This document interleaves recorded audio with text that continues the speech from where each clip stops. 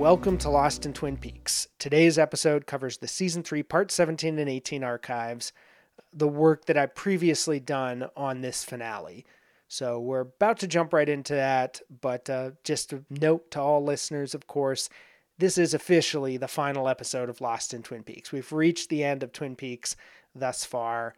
As far as we know, you may be listening to this in a future date, maybe more came out, we don't know. But as of 2023, when I'm releasing this to the public, and it was all recorded back even earlier, almost 5 years earlier in 2018, there's still a prospect of Twin Peaks, more Twin Peaks in the future, but maybe a little unlikely. I'll let you decide. But let's get on with what I've said previously about these two episodes forming the finale together. From my previous work on the show, here is what I wrote the night on 2017 when this originally aired.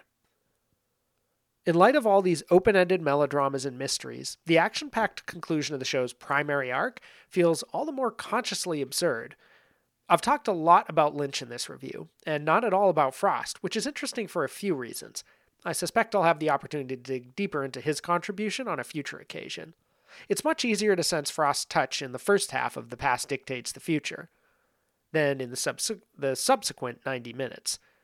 The knowingly wacky tone, the coming together of various characters and plot threads, the fruition of elements seeded long ago, the fun sense of daring-do and adventure, clever conceits like Cooper calling the station while the other Cooper is there, or Lucy being the one to shoot the doppelganger. The way these colorful personality types intersect and pay off. It's cartoonish to begin with, but the radical contrast with subsequent material further highlights that quality. Frost obviously had a huge hand in shaping the flow and many details of this series, right up through the conclusion of the central thread, but I don't yet feel comfortable enough teasing out his contribution to the rest, which feels so overtly Lynchian from this point forward that it's more like the material he wrote with Barry Gifford than any of his previous work with Frost. The question of how the Lynch-Frost collaboration on The Return follows from their more tug-of-war relationship on the original series requires more digging. For now, it's enough to note that Lynch's treatment of the Cooper doppelganger storyline commits so fully to the outrageousness of the material that it both affectionately honors Twin Peaks' plotty side and maybe mocks it a little bit too. Indeed, I feel as if the finale answers my long-simmering question, how can we make the literal division of Coopers both dramatically compelling and psychologically incisive, by essentially shrugging off that question and dispensing with the denouement quickly in order to move on to other matters. What follows still draws upon the idea of a divided Cooper, but in a more subtle, abstract manner, as if The Return decided to tell two stories, one which could be stretched over 17 hours without having to lead anywhere profound, and another which could materialize closer to the end to deliver a weightier riff on the same themes, without attempting to sustain a weekly story. This sounds critical, but I can't say I mind. Besides, I've always relished the push and pull of the old Twin Peaks, and occasionally missed that tension in The Return, so it's nice to see it reemerge in the end. I'm mostly pleased and surprised that the show went in the directions I hoped it would, indeed in surprisingly specific ways. I hoped the series would ultimately point the viewers back to Firewalk with Me, and it did that notion one better. I hoped it would play around with time and alternate realities in a thematically compelling way, less in literal quantum leap sci-fi form than metaphorical experimentation. It sure did. I kept yearning for a Mulholland Drive-esque time-space identity-bending twist, and as already discussed, The Return followed suit with every other late Lynch screenplay. Weirdly, I even wondered, from early on in the production, if Laura would reappear as another character, probably a working-class, middle-aged woman far from Twin Peaks, who had no knowledge of the town or her other identity when Cooper discovered her. This instinct was so on the nose that I'm honestly wondering if I've just forgotten that some gossip leaked years ago and was hinted to me. Perhaps it was just an inevitable conclusion when trying to figure out how a dead, essentially resolved character could re-enter the narrative. I did have one thing spoiled for me, long after I already suspected that Laura was going to come back. The very ending of the series. Yeah, that's right. The vaguely whispered TMZ spoiler that you may have heard about and avoided. It was literally the final scene of The Return. Here, you can safely read it yourself now, and I link the piece. Obviously, I wish I'd never read that, but part of me still suspects that Lynch knew what he was doing that night, despite associates' assertions that the location just got out of hand and they were unable to properly deal with the size and proximity of the crowd watching and filming that day's shoot. Okay, so I knew Cooper and, quote, Laura, or not Laura, as the credits themselves stress, would walk up to the Palmer house and that she was going to scream at one point, but I didn't know why, and more importantly, even after watching, I still don't really know why. This leak that Lynch essentially enabled merely emphasizes what we already knew was the core idea of Twin Peaks. Cooper striving to help Laura beyond her death, with the town as a bridge between them. But he can't, and it isn't. The conclusion produces so many mysteries that it can't be spoiled even by watching. Lynch may view this as the ultimate spoiler, not something that is learned ahead of time, but something that is learned concretely at all. As Cooper's own failures tell us, the harder we try to knock at the door, the more certainly we'll be shut out. The house whose windows darken, as if to emphasize that he's forbidden from treading its doorstep, closes the return off with an emphatic no. The silent whisper that follows has a taunting feel, traumatic as much for its unreachability as for what Cooper's expression leads us to dread. This is it. This is how the story ends, or rather doesn't end, can never end, with Cooper learning something we can't share and which perhaps even he doesn't understand. Of course, this isn't actually how the story ends.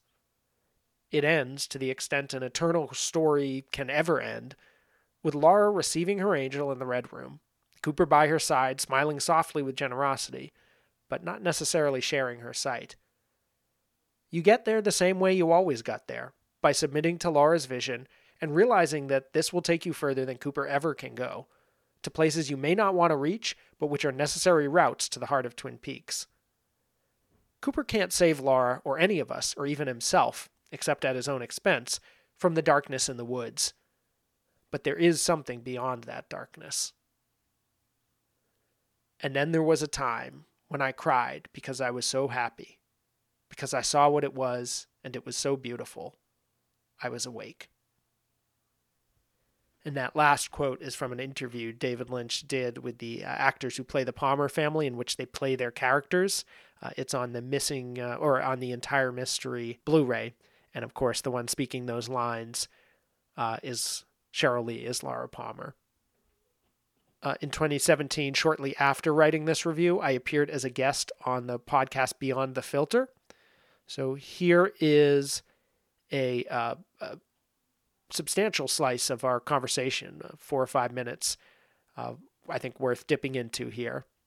Well, and it has the same sort of structure at the end where it turns very dark at the end. And like, yes, yep. watching the the series again, I just finished the last few episodes last night, and I think when I was watching the first time through 17 and 18, I kind of like you were just happy that Cooper is like back, even though all this other weird stuff is happening. So I think I was kind of still going with Cooper and following him until that scene where he kind of just starts wandering around with the gun, like, and in the Judy's diner, and he's just acting really weird. And then going back and watching it again, I noticed that his character just for that whole episode is off and a lot more kind of a jerk, and like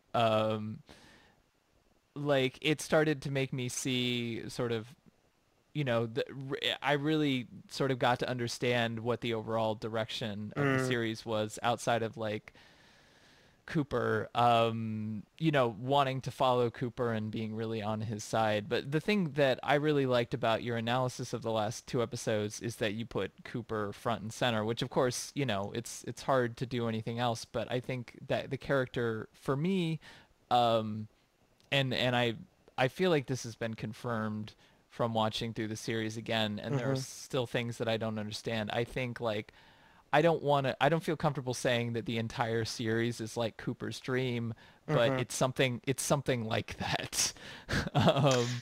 There's an element of that is a very, very huge and central part of Twin Peaks, and like Cooper's character is the kind of central character, and it's hard to ignore that.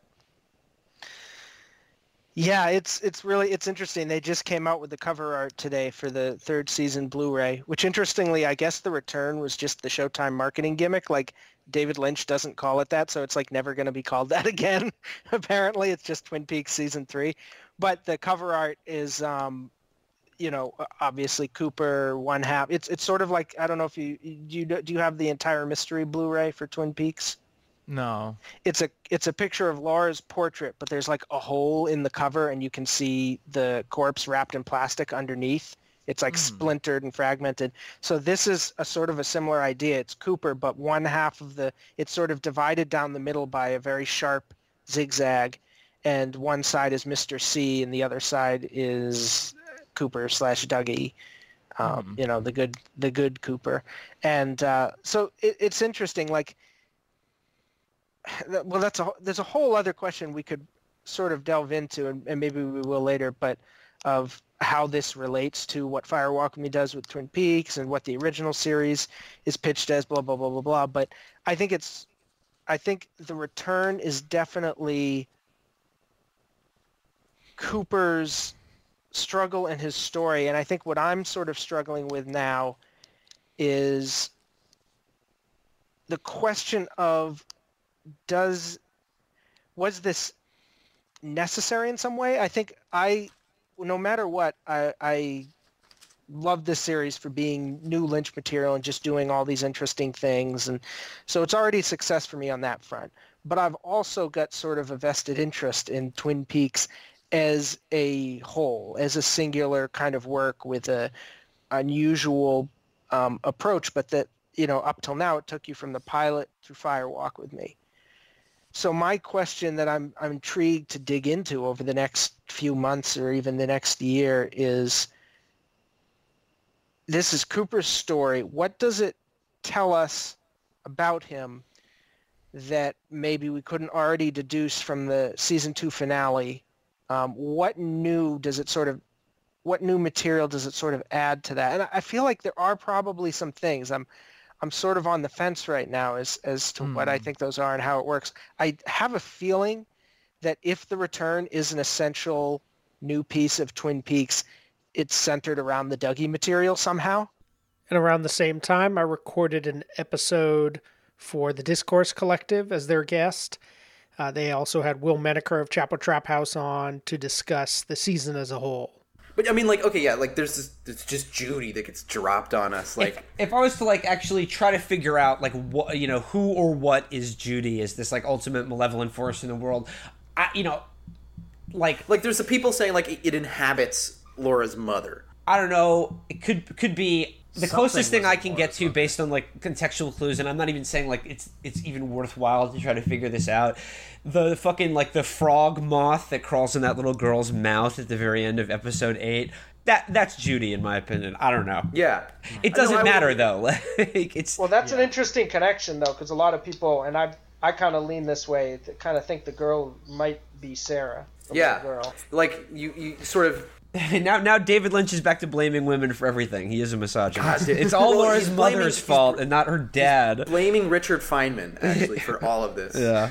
You know the jumping man, the guy with the person with the white nose that jumps around for like 2 seconds in Fire Walk With Me?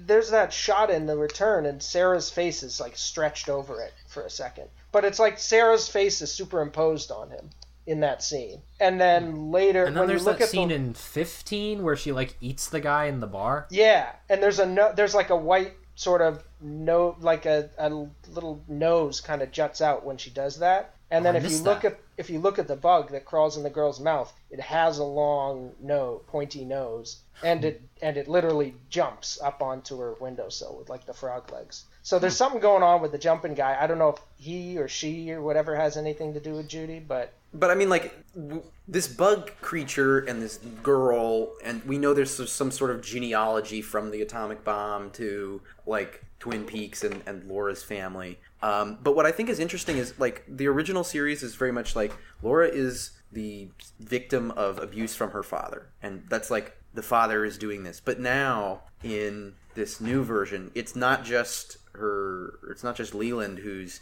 to blame for this like horrible situation. Like her mother gets wrapped in and deranged by it, and she's now like either part of the thing that has killed Laura, or somehow been consumed by it, because she's got this weird, like, the black smoke thing that's tied to the lodge somehow. Like, there's a lot. Well, Sarah is a character who, is like, never presented as like fully stable, but especially again in Fire Walk with Me, is a character who is complicit in the abuse of her daughter, basically. Yeah. And like being more explicit about that in the new season was pretty interesting, because it's like if Judy is this like supernatural force that's the most evil thing imaginable, that's like the enemy of good created out of an atomic bomb, then this sort of idea that it's been encapsulated inside of Laura's mom, and like that is where pure evil lies.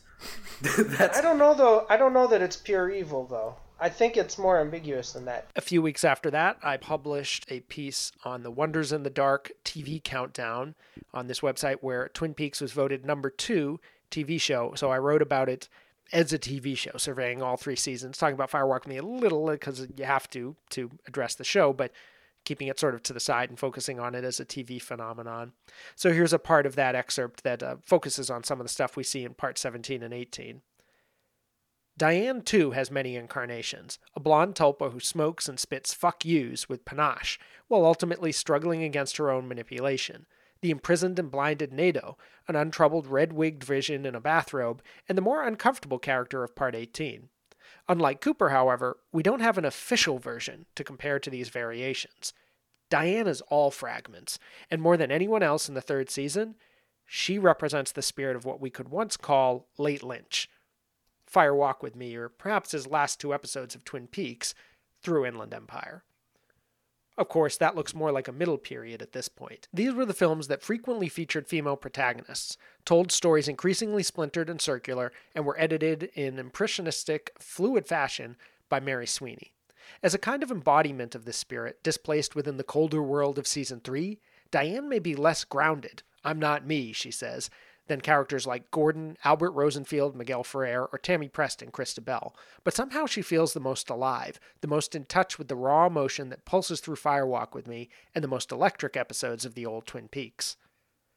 Cooper, on the other hand, is searching, knowing who he is on some fundamental level, but perpetually distanced from that identity, ever in pursuit of the essence just out of reach.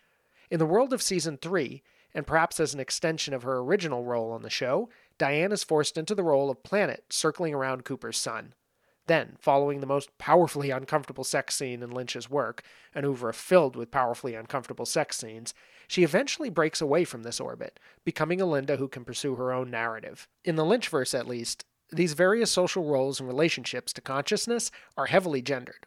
With that in mind, it's interesting that Bob, displaced into a cartoonish bubble and literally punched to death with a green glove, is eclipsed by the more ambiguous feminine negative energy of Jowday Judy, whom many have conflated, not unconvincingly, with the references to the mother and the experiment that we see in the atomic cloud and the glass box.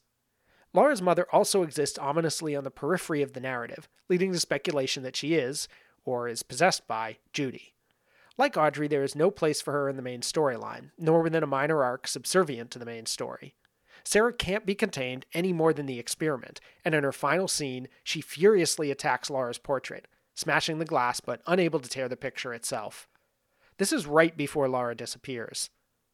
If Fire Walk with Me allowed Lynch to break free of masculine tropes embedded in the detective narrative he had chosen, his return to TV sees him close himself within this framework once again.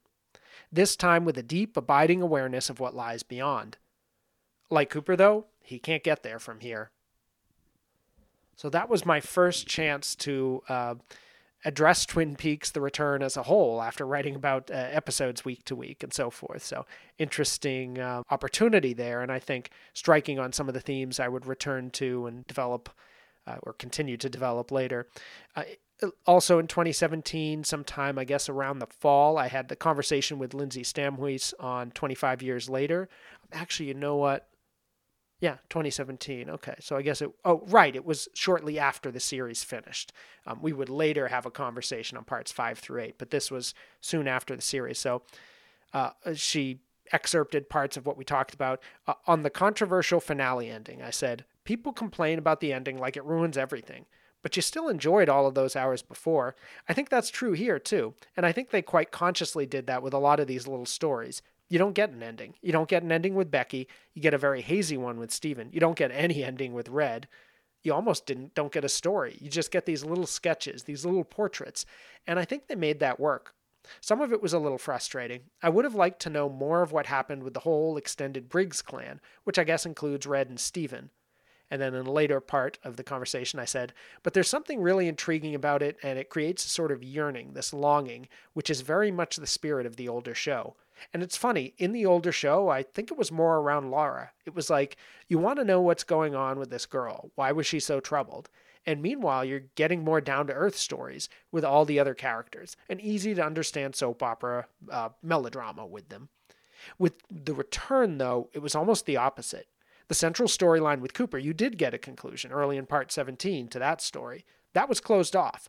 But all these little subplots surrounding it, those were all very open and mysterious, and you felt like you were only getting wisps and glimpses of it. So yeah, to get to the question about Laura and the ending, I'll have to wrestle with it a little, and I'll just say, coming out for the first time, I didn't feel like it undercut Firewalk with me. I just felt like it was sort of an addition to it. Now, since we're discussing at this point season 3 as a whole, having reached the end of it, I did also have an essay where I compare Twin Peaks Firewalk with Me and Twin Peaks The Return. So I'm going to read the intro of that because it ties directly into this finale and what we see here. 16 and a half episodes into Showtime's revival of Twin Peaks, FBI agent Dale Cooper, Kyle MacLachlan, the unquestioned if multifaceted hero of this series, as well as the old one, 2 seasons, 1990 to 91, is speaking to a character who never appeared in the old show, yet whose familiarity is taken for granted. Portrayed by a monstrous, steam-spewing machine and articulated by voice actor Nathan Frizzell, yet visualized in flashback as none other than late pop legend David Bowie, this Philip Jeffries is sending Cooper back to a particular date, February 23, 1989. Cooper's one-armed companion Al Strobel Jr. intones "Electricity," a curious motif for anyone who came to this decade's delayed 3rd season after close study of seasons 1 and 2. In the old series, owls, not electrical currents, were the harbingers of spiritual energy between two worlds. And then our protagonist closes his eyes as the camera pushes toward him, a whooshing sound filling the soundtrack before we realize it belongs to a ceiling fan. Another sound emerges, a motorcycle, and we are faced with perhaps the most important, if infrequently glimpsed, location in this 2-part finale, perhaps in the whole series. It is, we have previously been told in parts 2 and 12, the Palmer family household, even though it's a distinctly different house than the one used in the classic 1st and 2nd season. And then we see actors, Cheryl Lee, Ray Wise, and James Marshall, as Laura and Leland Palmer and James Hurley, respectively. All have been glimpsed in earlier parts of The Return, but now they look much younger than CGI or makeup could achieve. What's going on here? This whole passage, the Bowie-initiated time travel, the view of a tall, foreboding Palmer house ascending from a sidewalk, the actors who leapt back in time a quarter century, represents not only a return to the winter of '89, it is a return to Twin Peaks Firewalk with Me, the controversial 1992 spin-off film that was for years left out of many discussions of Twin Peaks, often treated as an odd footnote at best and an irrelevant cast-off at worst. This crucial sequence of the 3rd season, as Lynch and co-creator Mark Frost call it, though Showtime's designation The Return remains catchy and telling in its own right, begins with overt references to Lynch's one-time bête noire, and concludes with direct immersion into that very work. For most of the next 5 minutes, David Lynch, who directed only 6 episodes of the first 2 seasons, but all of the 3rd season as well as Firewalk with Me, will play footage from his own movie, with color and score extracted, and some new shots along with a few previously unused old ones sprinkled throughout. Having promised or warned viewers before the season's May premiere that his prequel film would be very important to the new work, Lynch certainly delivers. And yet this time his Firewalk with Me ideas are filtered through Frost's own strong vision, rather than reinforced by Robert Engels, co-writer of the film, who came closer to Lynch's own sensibility and was generally more deferential towards him. Frost was not only not involved at all with the film, but now he's actually been able to reinterpret its motifs in collaboration with Lynch. How does this impact the prequel project's legacy as well as the new material? And then from there, I have a long piece looking at specific motifs, motif after motif after motif that's introduced in Fire Walk with Me and featured in season 3. So you can check out that whole essay linked below, but I thought that whole intro was worth reading because, again, it's not just about season 3 as a whole now that it's concluded, but specifically part 17 and 18, or really part 17 specifically. So that essay was published on November 10th, 2018. And soon after that, I think a year later, actually, I had a Twin Peaks reflection section for my Patreon podcast where I was comparing episodes or storylines, rather, of the original season original 2 seasons, the 1990 material and Firewalk with Me, and comparing it to episodes of The Return, to David Lynch films, to other, Twin Peaks spin-offs and things like that. So in this case, I compared Audrey at One-Eyed Jacks, that storyline from season 2, to part 18 as a whole. And I'll play the full section released on Patreon on April 28th, 2020. The storyline I want to discuss this episode is Audrey at One-Eyed Jacks. This plays an important role in episode 8 because this is when Audrey finds out who the owner of One-Eyed Jacks is. It's her father. He comes in and he's kind of crawling around on the bed and she covers her face with a mask. It's this tense sequence, beautifully directed by Lynch with this kind of floating steady cam, I believe, look to it that I don't think has been used on the show up to this point. You don't see that kind of technique in episode 1. It's more just static camera and occasionally dollies, but nothing kind of this fluid and woozy. And then we have another couple scenes later in the episode where she talks to Blackie and she tries to play it tough. And we start to get the sense that Audrey is trapped here. And then finally at the end, she prays to Cooper. Very memorable scene. Audrey's prayer. It even inspired a musical motif, which I think developed into Questions in a World of Blue and Firewalk with Me. So give a quick summary of the storyline. This early season 2 storyline with the most screen time of any involves Audrey's undercover investigation of her father's bordello, which turns into a drugged up kidnapping from which Cooper must rescue her. It's interesting to call it an early season 2 storyline. It actually begins in season 1, but the reason I'm emphasizing that is, as I said, it has the most screen time of any season 2 storyline. So from episode 8 to like episode 12, I once broke this down just in terms of when I was making my first Journey videos. I needed to kind of know what were the different subplots, where were the scenes in the different episodes so I could pull them up when I needed them and kind of organize the material. And I discovered, wow, there's way more attention paid to Audrey at the bordello than the Laura investigation at this point. It really is the dominant thread of these set of episodes. The characters involved in this story are Cooper, Harry, Ben, Audrey, Hawk, Hank, Jean, Blackie, Emery, and Nancy, and I suppose tangentially Renette, since we see her name in Emery's book. And I would also mention Jenny, the girl from the perfume counter, and various prostitutes at the bordello, including the first new girl who Ben approaches in episode 2, and also the cowgirl person in the uniform who I think is different from the new girl. They look a little similar, but there's an ice bucket girl. They've got these characters sort of milling about, and the guards too that are killed or bound and gagged in the rescue episode too. And One-Eyed Jacks will continue after this, but at that point it will have sort of a different location. And actually I should say the first new girl who I mentioned, she initially, like that scene where Ben and Jerry go to One-Eyed Jacks is not really part of this plot line, other than just establishing the location. But, she actually escorts Audrey in when Audrey's the new girl, so sort of a passing of the torch there, I guess.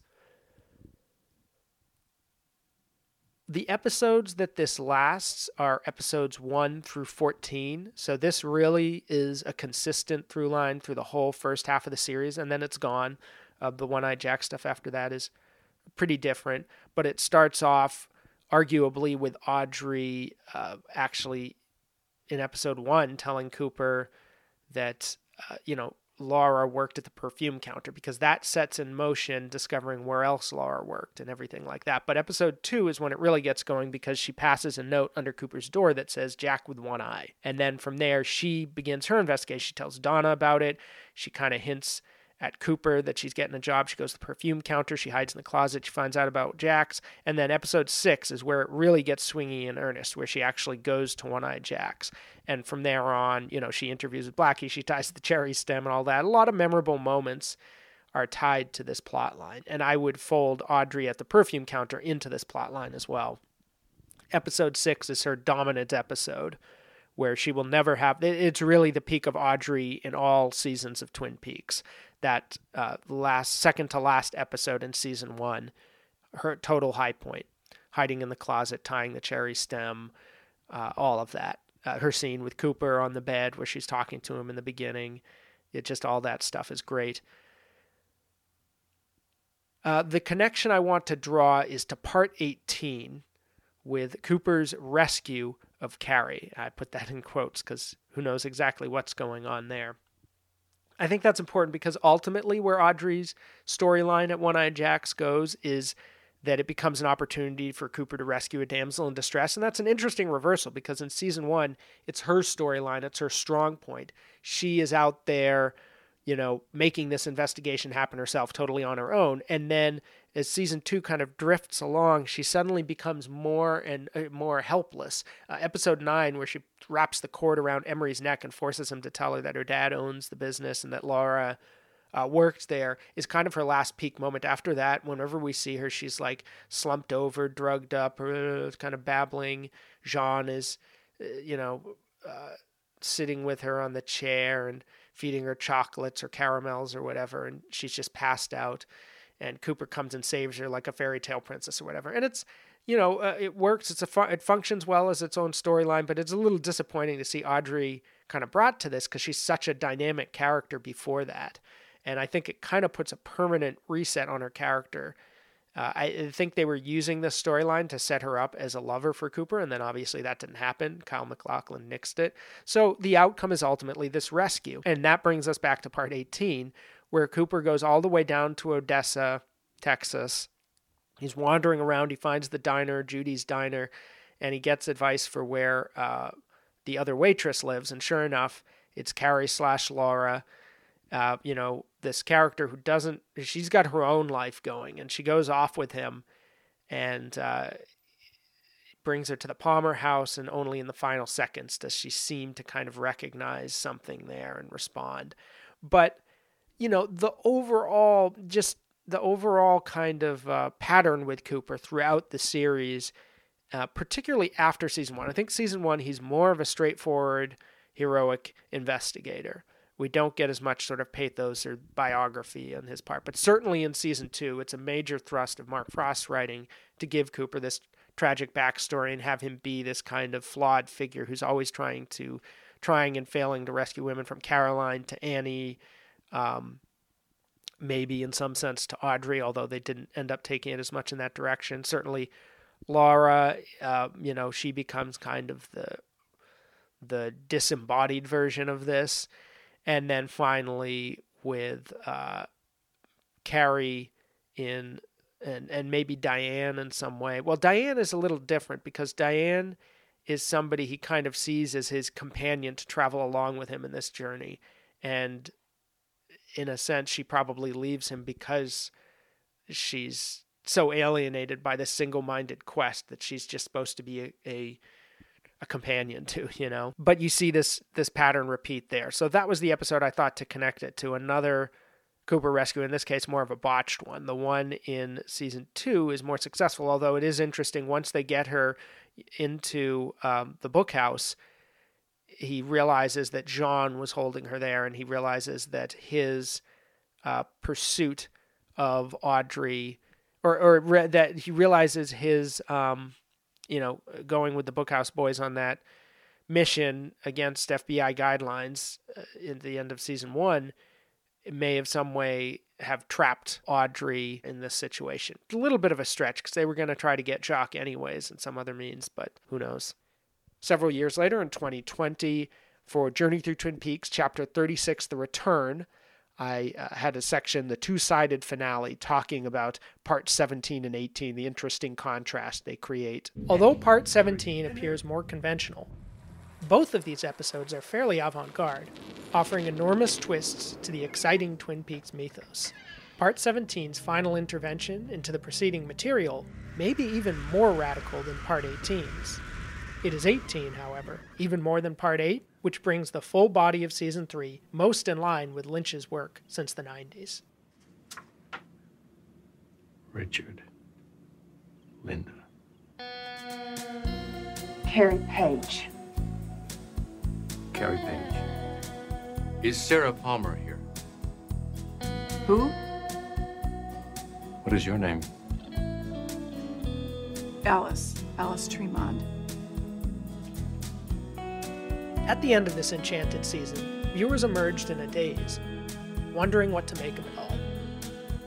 As TV, the new Twin Peaks is a triumph, offering visions and sensations almost impossible to find elsewhere in the medium. The world was on fire and no one could save me but you. As Lynch work, the new Twin Peaks is a bonanza of new material, our first new gift in over a decade, adding up to almost the entire runtime of his prior feature work combined.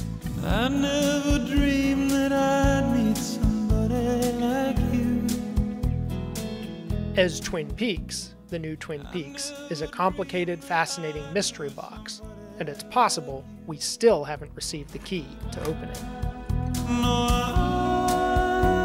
I don't wanna fall in love. Also in 2020, I was a guest on Twin Peaks Unwrapped for their 5th anniversary show, where we talked about the idea of more Twin Peaks. Now, this is a topic I've discussed many times, certainly on my own Twin Peaks conversation, so this can sort of serve as a smaller kernel sample of that type of conversation. I think there might be something else. I don't feel like it's over yet. I do Will it be too. a movie or?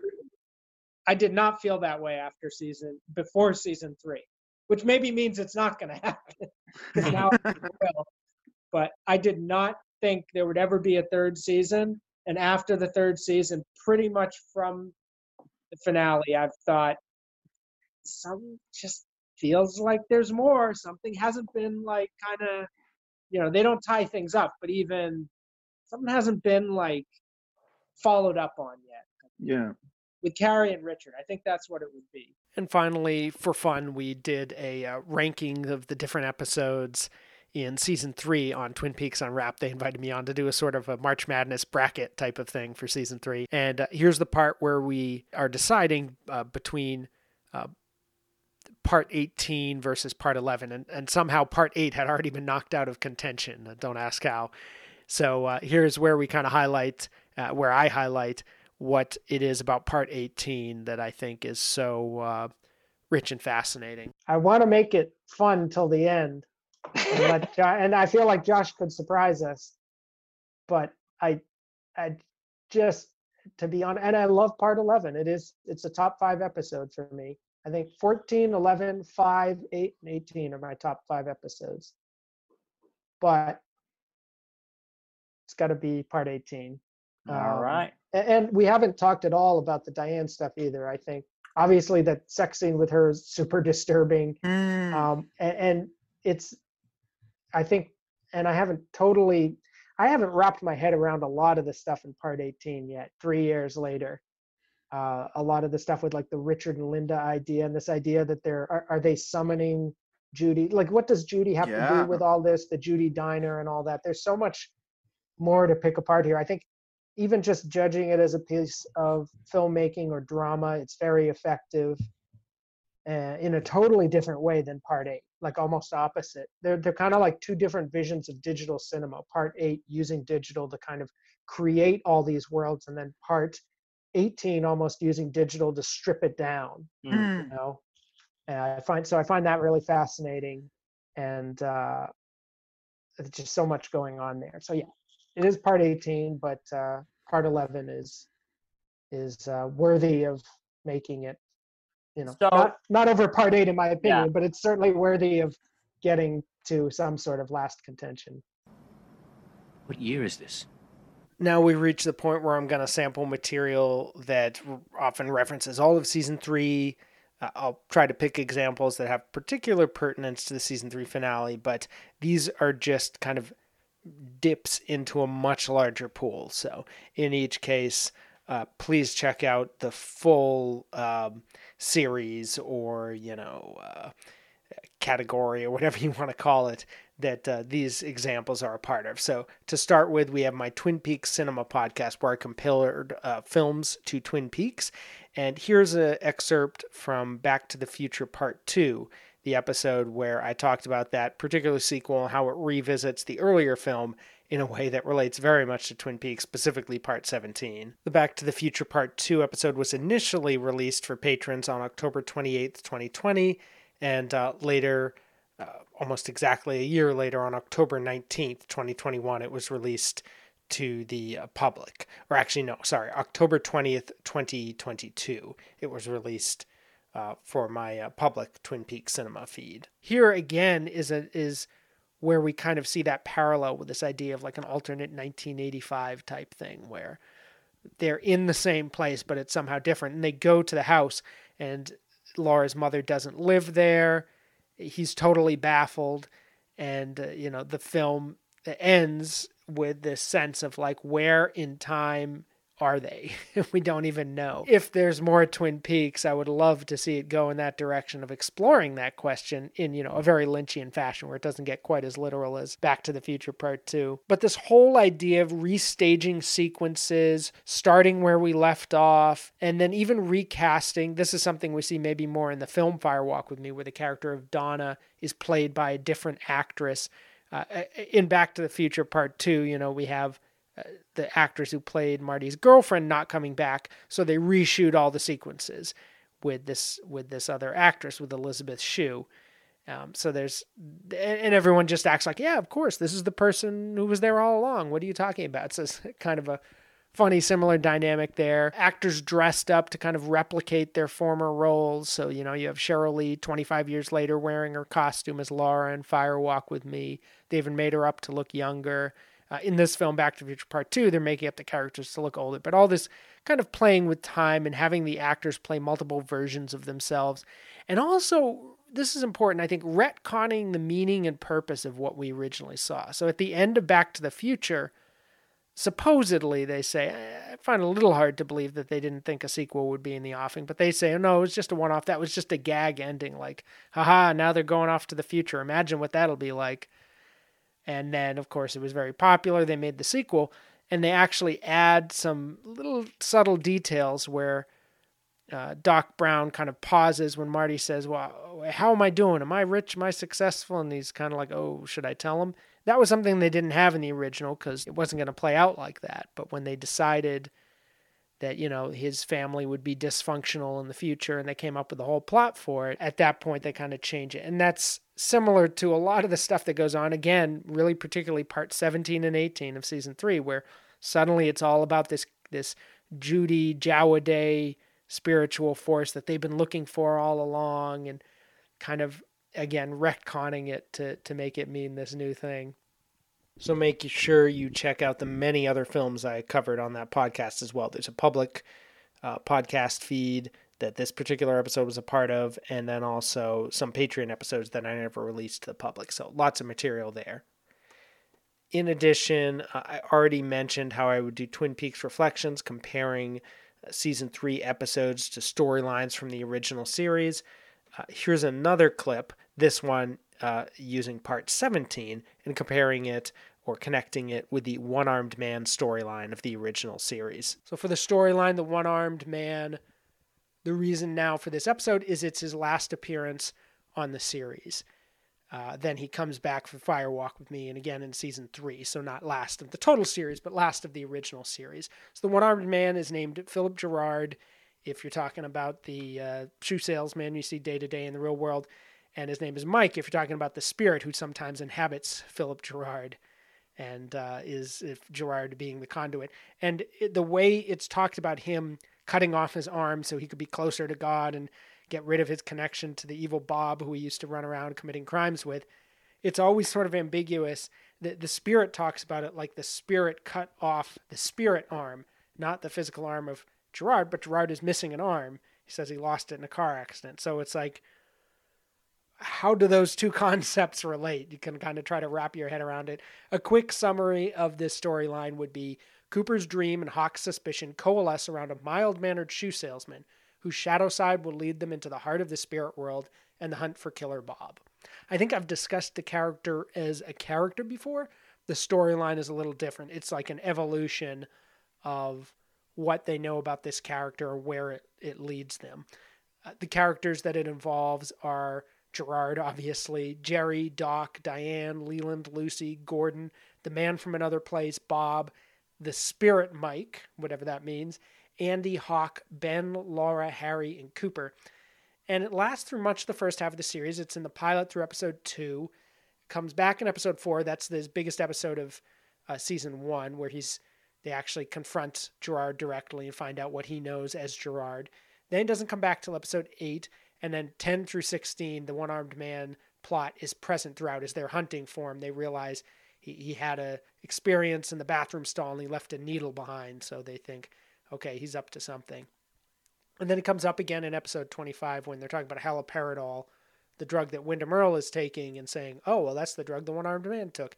And then Fire Walk With Me Missing Pieces, we see the one-armed man seemingly all the time with Mike at the forefront. Like he's not his quote-unquote human self in this film at any time. He's always the spirit.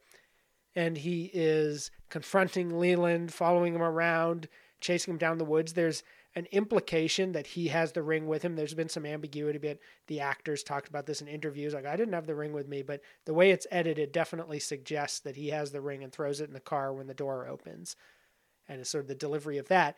And throughout that film, we see him with Mike. Again, this is hard because this is a storyline. It's also very much focused on one character who I've discussed as the character, either prior or will be, in one of these reflections. So I don't just want to throw everything together, but the trajectory of the one-armed man as a plot is the idea that he's our conduit to find out what the spirit world is in the show. There's really nothing more direct because they get little clues about Bob from other people's statements of what Laura said, and Cooper has his dreams, but even in the dream, the one-armed man is kind of a central feature. And then, of course, in the film, we find out the little man, the one man from another place, is basically his arm that was cut off, whatever that means. The connection I want to draw to The Return is part 17. This is one of the, more iconic episodes with the one-armed man in it of this series, although he's present throughout.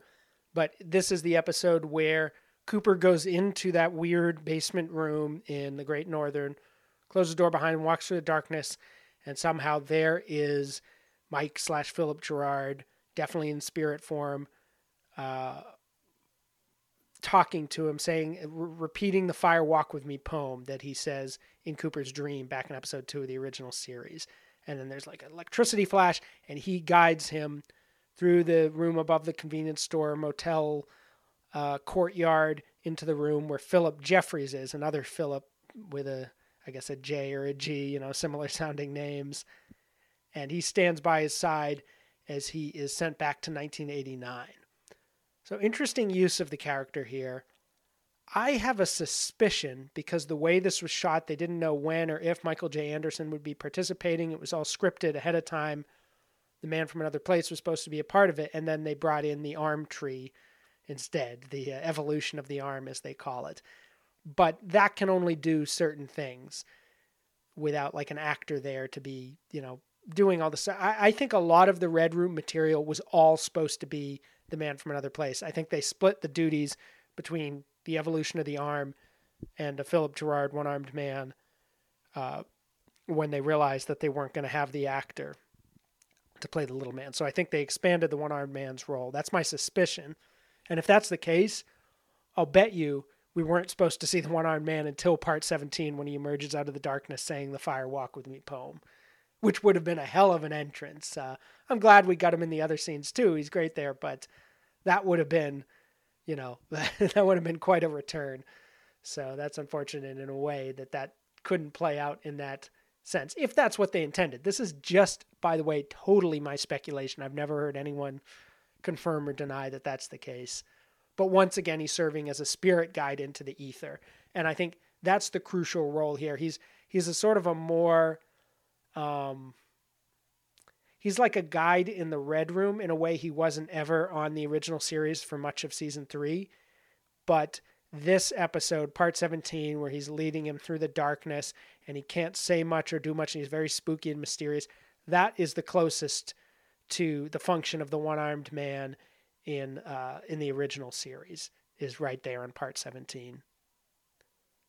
The comparison between the one-armed man storyline and part 17 was part of the January 2nd, 2021 Patreon episode. So here as well, make sure you check out all the other storyline comparisons for other Patreon episodes.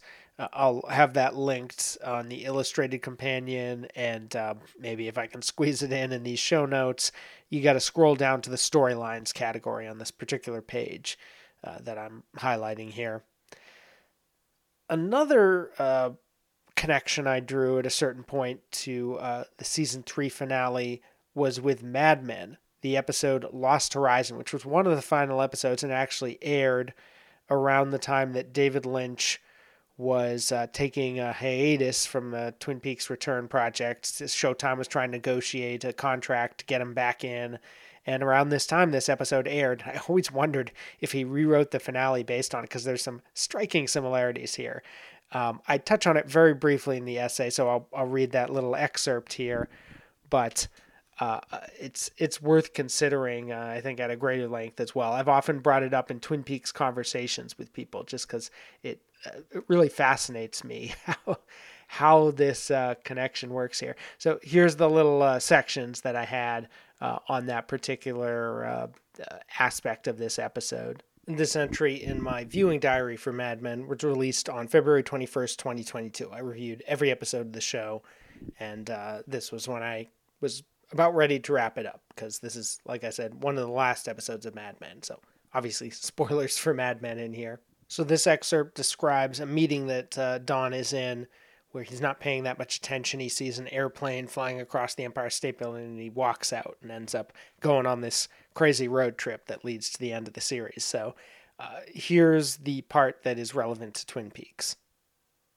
Don happens to glimpse that stirring vision because he'd rather look out the window of the McCann Erickson conference room, packed as it is with shirt-sleeved creative directors leafing through research portfolios, than listen to Bill Phillips' Conley Research, whose name and occupation will promptly steal in a time-honored Whitman tradition.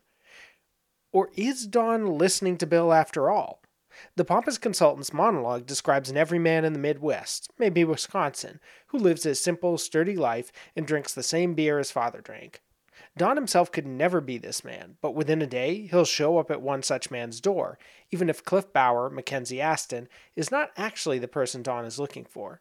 Presenting himself as a representative of Miller Beer to Cliff's wife Laura, Sarah Jane Morris, claiming that Mrs. Bauer won a prize for a writing contest, Don is coming full circle to the primeval state of his current millionaire status, a humble salesman at an ordinary door, with little on hand to offer other than a card, a smile, and a promise that his customer is a winner. There is also a Twin Peaks parallel, as in this moment Don is a suited man pursuing a runaway waitress to what he believes to be her home, only to be greeted by a stranger who says she lives there and bears a familiar last name, and hell, now that I think about it, a familiar first name. When Cliff does return, he sees through Don immediately, tearing off his mask as a salesman and then dismissing his more plausible claim to be a collections agent. "You think you're the first man to come looking for her?" Cliff asks. Not knowing any more about Diana's whereabouts than Don does, the husband tells the lover, "You can't save her. Only Jesus can. You know, he'll help you too. Ask him." Now that's one of many, many, many passing references to Twin Peaks in pieces that are not specifically focused on Twin Peaks on my site. And I've organized all of these in a directory. It'll be linked again wherever all of these pieces are linked, either in the show notes or the Illustrated Companion, so check that out. For Twin Peaks Conversations, a podcast that I split over YouTube and my $5 a month Patreon tier, I had many discussions with guests that involved season 3 finale specifically. I mean, I would say probably this episode or these episodes more than any other. But here's a sampling of that, my conversation with John Thorne, one of several conversations I've had with him over the years, in this case, after he wrote his book, Ominous Whoosh. The next interlude essay is 10 is the number of completion. So what is that about? Okay, and that is near the middle of the book, though somewhat in the first half, perhaps the second most or equally as important thesis of the book, and that is what I believe Laura Palmer's new role is in The Return. And I put it after Part 8 because we see in Part 8 that she has been essentially what looks like she's been created by the firemen in this other realm and sent to Earth. And so if we look at it somewhat literally and not metaphorically, what does this mean? And so for me, I was, intrigued by this new redefinition of Laura Palmer, and perhaps she's got a different role now than we thought of before. And so this essay is my effort to say what I think Laura Palmer is in the story. And just very briefly, I believe she is at least a representation of some Hindu belief. We may have talked about this on other podcasts, but in the Hindu theology, the god Vishnu sends avatars to Earth, and the last avatar he sends to Earth is his 10th avatar, Kalki, who is sent deliberately to restart the cycle of ages, or bring an end to the dark age, which is evil ascendant, and restart a new age of purity and goodness, which is the golden age.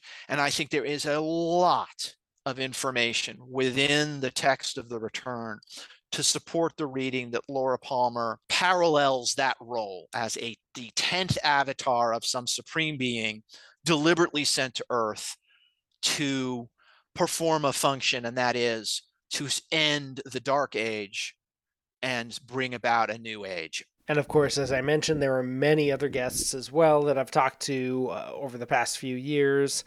Again, many references to season 3 in this episode specifically, but also just all of Twin Peaks. Since we're at the end of Lost in Twin Peaks, might as well point out that, many, many pieces on my site discuss the series as a whole. And you can check out the directory of Twin Peaks conversations to see the other guests I've spoken to about this. And by the way, this particular conversation was published on September 28th, 2022.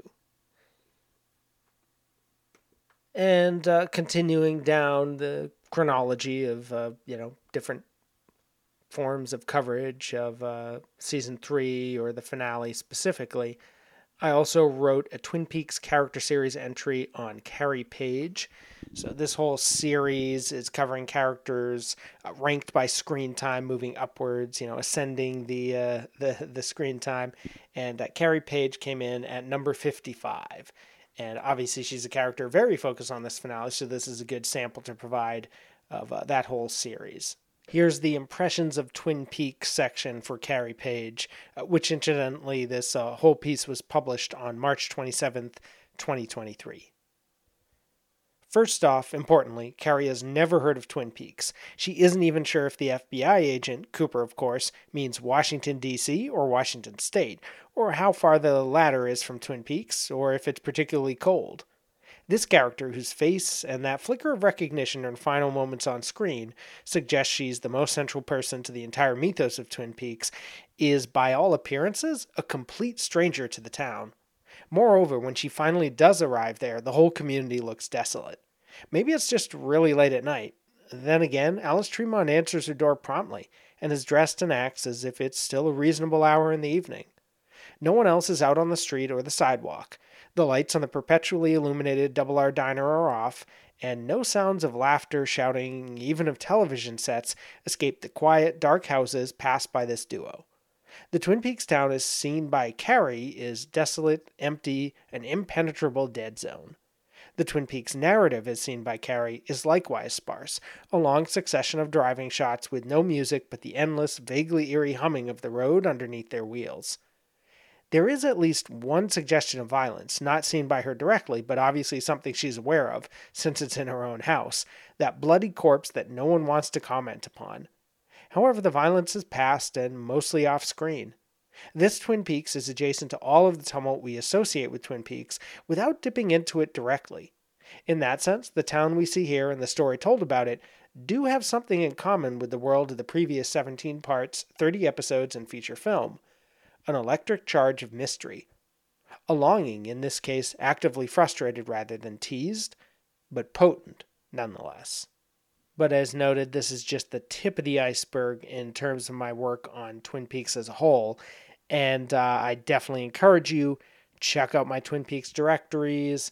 There's a ton of stuff. At this point, if you're listening to this, you've certainly seen it all, so you can see what I have to say about it in various ways and various mediums, various aspects of it, and so forth. So definitely make sure you check out the Twin Peaks directory on my site, lostinthemovies.com. So that obviously overlaps with the recent work I highlighted in the first episode of this week on Part 17 and 18, because all of the Twin Peaks character series entries so far have gone up since the previous Lost in Twin Peaks episode that I released.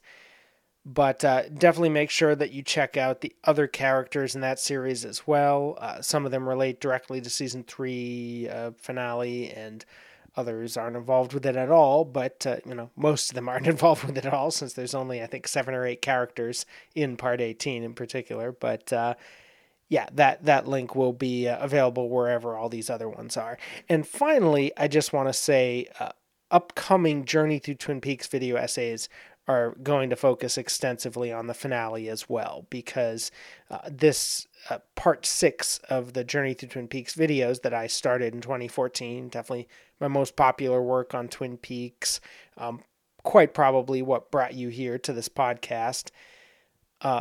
They're going to be divided up by storyline rather than by episode, so they're going to focus on like Vegas, and Mr. C, and the town, and all of that. And certainly they will deal extensively with the Season 3 finale at various points. So stay tuned for that. And that is it for the archive. And that is it for this episode. Please rate, review, and subscribe on Apple Podcasts. You can support this work on patreon.com/lostinthemovies. And keep in mind, if you're listening to this in 2023, as I said, Season 2 has yet to be released. So look for that on this feed or on my site, lostinthemovies.com. If you're listening to this after the fact and the Season 2 episodes are on the feed, you'll know if you're listening to this in the future if that happened or not. They've all been recorded. I just need to re-edit the material and stuff. Either way, we've covered now all of Season 3. I hope you enjoyed that process. Usually we end these episodes by leading right into the next one with the first minute of the upcoming Twin Peaks, but as of now, we don't have that unless, Unrecorded Night is hidden away somewhere in Lynch's library. So that was the project, of course, that some people thought might be more Twin Peaks or some sort of spin-off or alternate universe Twin Peaks, but he didn't get to finish it. Netflix pulled the plug on the project, and now we all wait to see if there will be more, but I'll let the future decide that. For now, thank you for listening. I hope you enjoyed this very in-depth coverage of Twin Peaks, and see you on the other side.